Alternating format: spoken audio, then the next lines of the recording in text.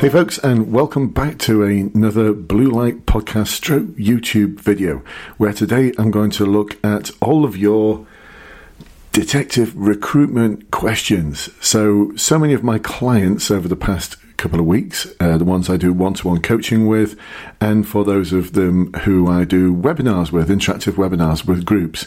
And by the way, you can check out the links below to access those courses and services. This is where we actually get to put into practice the knowledge and understanding I show you as to how to pass each stage of the detective recruitment process, and every stage for PCSO, British Transport Police, police officer for multiple forces, PSNI, Police Scotland. It's all in the links below, especially the Facebook groups. Please do join the Facebook group. It's almost 20,000 members now, which is absolutely incredible. Just focus on police recruitment and your career within the police. So anyway, back to today's questions. So many of my clients have been asking me questions about the detective assessment process, and today I'm going to answer those questions for you. So I've been a detective in the past in two different forces. I ended up working in Special Branch in one force. I'm going to show off a little bit here. That was in the Bermuda Police. Yes, can you imagine going to a party as a single male and saying to people who you might want to chat to for the evening, yeah, I'm a detective in Special Branch in Bermuda. Yeah, pull another one. You'll be telling me you're a fighter pilot next. Anyway, it was awesome, before you ask. And I picked up a lot of skills along the way. And the detective skills that we're going to talk about aren't that unusual. They're the sort of skills that a lot of police officers would have to have anyway. But we're going to talk about the sort of skills that they're looking for, and we're going to talk about how you would approach all the different exercises, because every force has its own unique way of recruiting direct entry detectives. Now, for those of you who are listening to this thinking, I didn't even know that was a thing. Yes, it is. It's a thing. A couple of years ago, Her Majesty's Inspector of Constabulary highlighted that across the England and Wales, there's a shortage of about 5,000 detectives. Yeah, that many zeros. 5,000, not 500, 5,000 detectives short. Which is so bizarre, because being a detective used to be the most Gucci role you could get. I remember the first force I joined, the Cheshire Constabulary. I left after 4 years to go to Bermuda, and I was told that I was probably about a year off being able to do my detective training. I showed an interest in year 2, but a standard 3-year wait to get a position as a detective, or even just to start the training, there's no guarantee you'd actually get selected to be a detective. That was not unusual because it's such a popular role. Anyway, why the fact to go to direct entry detectives is subject of another podcast and another video, but basically no one wants to do it. So they're having to go outside to bring people in.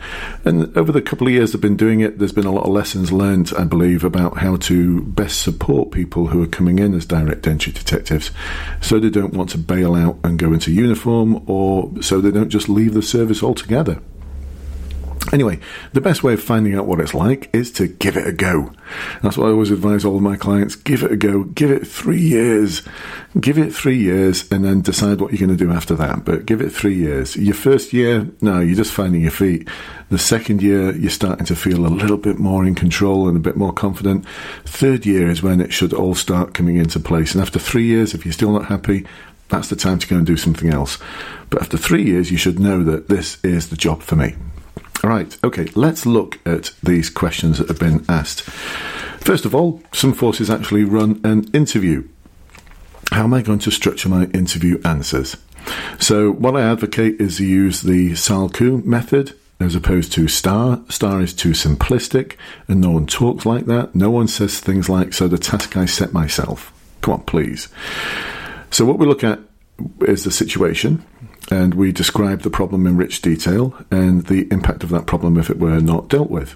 And then we look at the aim. What was I aiming to achieve? And then what options did I consider to reach that aim? Next stage is the action phase. This is where you talk about what you did, but not just what you did, but how you did those things. Remember, most of your answers should involve people. It's not just about you, it's about how you interact and work with other people. Next stage is the result. Don't try and pretend that everything you touch turns to gold, because it doesn't. If you try and persuade me that everything went perfectly, I'll be thinking, 1, it wasn't challenging enough, or 2, they're over-egging the pudding and it didn't quite work out like that. And I'll probably ask you questions to test whether it really worked out that well, and you'll buckle and you'll tell me that, no, actually it was quite difficult and this happened and it didn't work out. I want to hear about that kind of stuff, because then you can link that into the learning. And then from there, we too can talk about our knowledge and understanding, which is where we demonstrate how we understand that this behaviour is something that links in with the role of a police officer, and how you would demonstrate that in the future as a detective. So that's how we structure our interview answers. Now, for South Yorkshire Police, one of my clients has asked me and said, but actually what they've said is in the interview answers, they're looking for evidence of an investigative mindset. What do they mean by that? Well, this is, as a detective, you're going to demonstrate something called the ABCs of policing.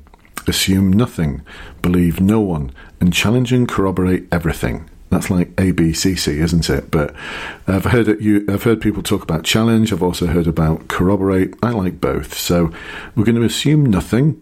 We're going to keep an open mind as to what has really happened. And we're going to ask questions like, so what's really happened here? We're not going to assume that just because someone's reported something to us that they're the person who's telling the truth or is speaking to the truth, because it might not be.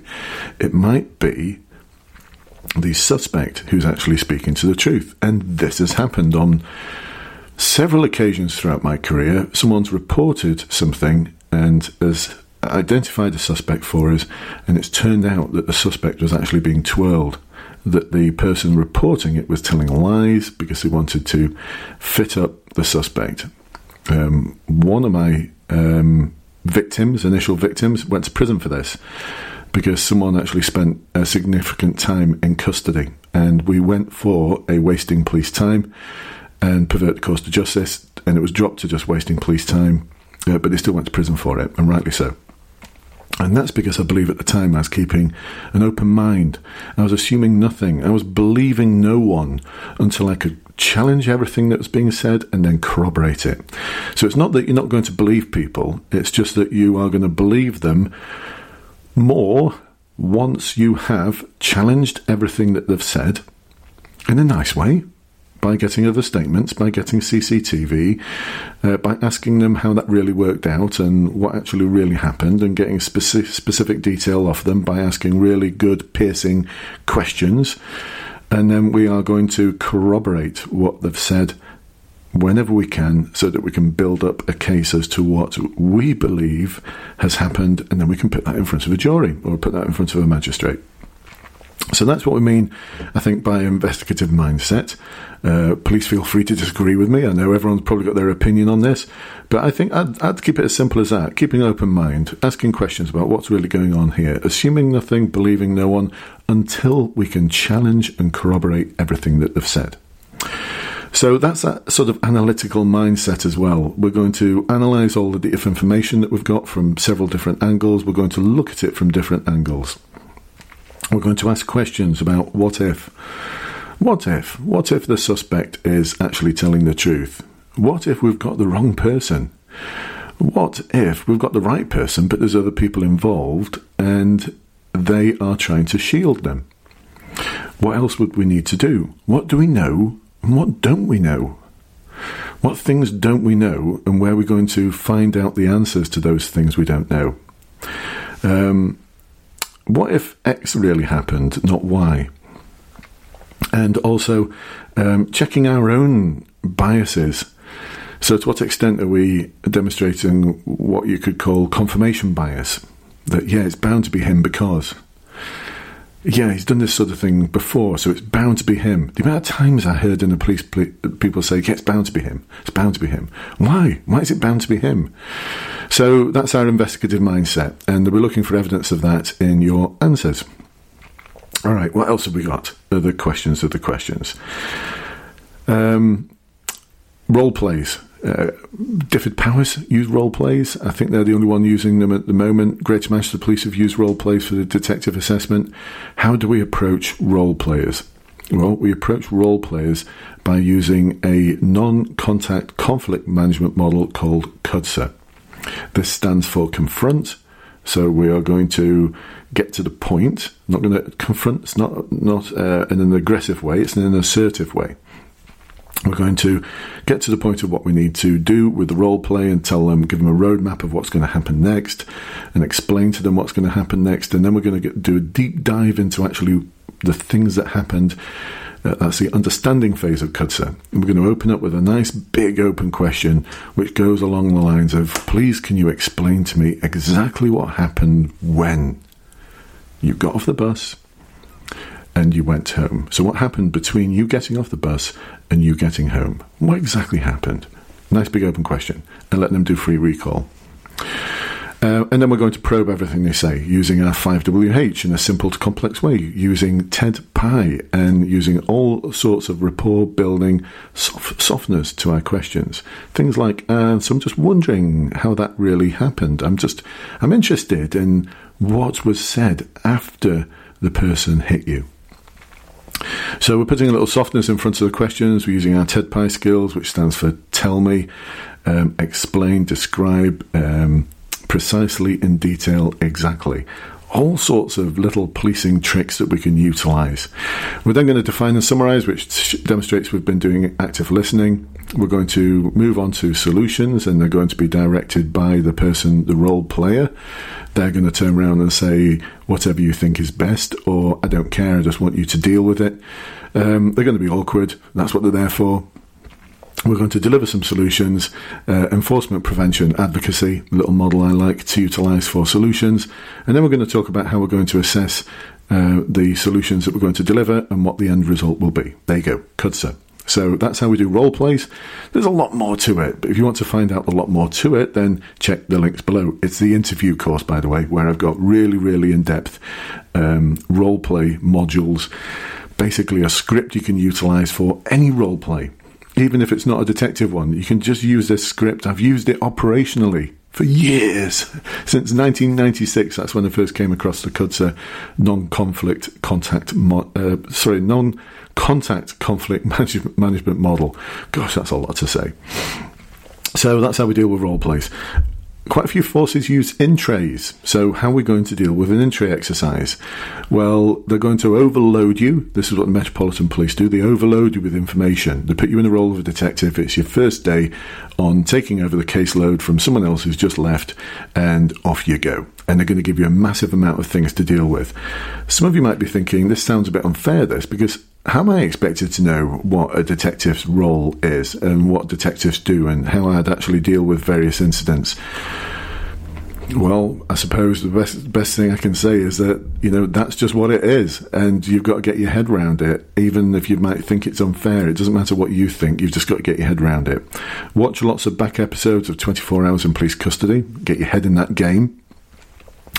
And again, we utilise models and structures to deal with the in-tray exercise. So on my online course, I talk about, there's a video there where I show you how to actually construct your page, because to just give you a blank page, it's not report form where you fill in the gaps. No, you've got to create your own report form.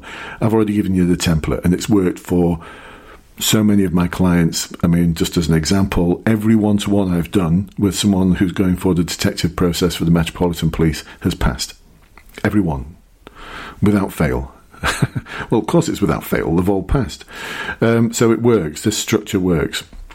We're going to use a model of prioritizing called the Eisenhower Matrix, which looks at importance and urgency. We're going to look at things like threat, harm, and risk. We're going to have pre-prepared things that we can do. How am I going to do? They want to know what actions you're going to take. You're either going to task, you're going to delegate, or you're going to deal with things yourself. So, again, we're going to utilise a structured approach. One of my clients asked me today, actually, she said, I'm reading up on the CVF Level 1 behaviours for the detective process I'm going through, and it's doing my head in. Well, of course it'll do your head in, because it's not actually showing you what you need to do. The way I like to approach assessments is to give you a model and a structured approach that you can utilise, that makes sense, that's easy to remember, and once you've practiced it, you can do it over and over again. Doesn't matter what scenario they give you, you can apply that approach to it, and that's exactly what police work is like. It's not based on something I've come up with after I retired from the police. This is all stuff that I used over 3 decades of policing, stuff that I picked up from a variety of different sources and used, and it's worked for thousands of people who have now got into the police ever since I started coaching and supporting people in the police sector 26 years ago. Yes, 26 years ago. So this stuff works. So as opposed to thinking about the behaviours within the competency and values framework, put that to bed, put it to one side, use the structured approach that I show you, and all the behaviours will fall out of the sky. Honestly, you'll just be ticking boxes everywhere because the structured approaches I show you and everything you need to include in those structured approaches hit all the behaviours. So we're doing it the other way around. Does that make sense? Of course, studying the competency and values framework is going to drive you nuts. It just doesn't get you anywhere at all. So other questions about the in-tray. How long does it last for? I believe it's 60 minutes. Do I need to answer all of the emails and letters in there? Yes, answer as many as you can, but they're going to overload you. So if you don't finish it, it's not the end of the world. Are some of them going to be connected? Yes, they are. Look out for cases that are connected with each other. Do I need to write it in sort of prose, or should I use bullet points? Bullet points, bullet points, bullet points. Use as many bullet points as you can because it's going to save you time and it's going to make it easier for the assessor to assess you. Do I need knowledge of policing? Well, I think you do, actually. I think it really does help because they're going to be asking you about how you're going to deal with various investigations. And that, for me, requires some knowledge of how, not just about what sort of things you should be investigating and how, but how the police actually work. So if you need people to do house-to-house inquiries, or if you need someone to examine a crime scene, how do you actually get those officers to do it? If you need someone to protect a crime scene, where do you get them from? And then what do you do with them? So it requires you to have some kind of knowledge of policing, which is where I come in. So for those of you who've got no knowledge whatsoever, you get like Brendan's policing brain transplanted into you so that you've got enough, significantly more actually than you need to demonstrate how you would deal with a lot of these incidents that you're going to be presented with. And we'll also look at how you would give and deliver 120% without being asked to do so, more than is necessary. So there's all sorts of little tricks you can utilise there as well, which I cover on the course and cover in my coaching sessions. Grammar. Am I being tested on my grammar? Okay, you can make some mistakes, some spelling mistakes, because you're writing this out on a piece of paper. You can make some grammatical errors, but it does need to make sense. They'll let you get away with a few, but if it doesn't make sense, then they're not going to mark it. And if they can't mark it, you're not going to score. And if you don't score, you're not going to pass. Is there a right answer they're looking for? No, not necessarily. What they're looking for is you working out. It's a bit like your maths test that you did years ago for your GCSEs, or if you're really old, like me, O-levels, where 20 marks were allocated to the answer, 2 marks were for the correct number at the end, 18 marks were for the working out. So they're looking for you working out, they're looking for your rationale behind your decision-making process. And that's where things like the Eisenhower matrix, threat, harm, risk, and having a clear, methodical approach to your answer will pay dividends, because you're not having to think too much about your answers. You're just sort of dropping things in and filling in the gaps. Does that make sense? So over to the briefing. A few forces use a briefing. Metropolitan Police being the biggest. This is where they're going to give you information about an incident. A serious violent crime has taken place, and we have a potential suspect, and we have a victim, and we have a location where it's occurred. And you'll be expected to deliver a briefing about that. You've got 10 minutes to deliver the briefing, and then you've got questions to answer in respect of your your briefing that you've given. So how are we going to deliver a consistently good briefing? Well, we're going to use the II-March system. This comes from something called JESSOP. Let's see if we can get this right. JESSOP is the Joint Emergency Services Interoperability Protocol.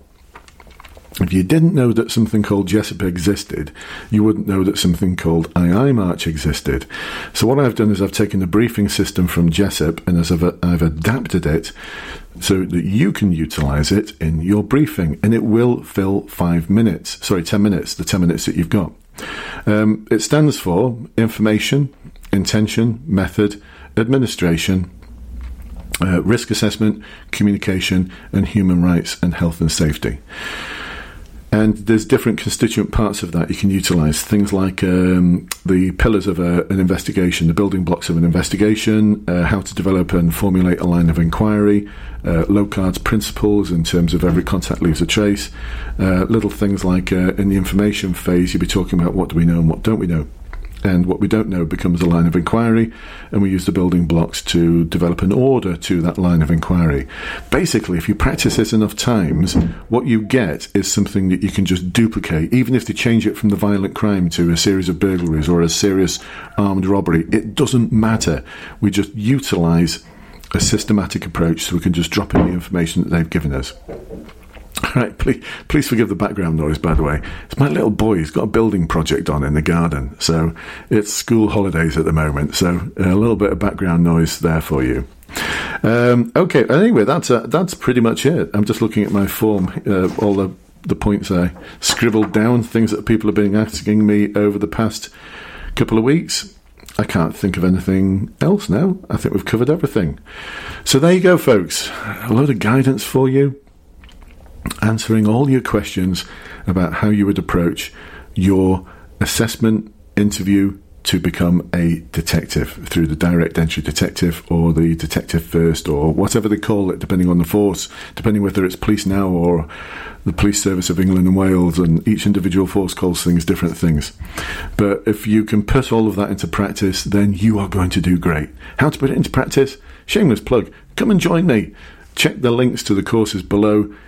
If you don't like them, within 24 hours, let me know and I'll give you a refund. That's how confident I am that this will do more than help you nail it. I'll show you the way, you do the hard work, you get the pass. That's the way it works. All right, folks. Well, listen, glad you could join us today.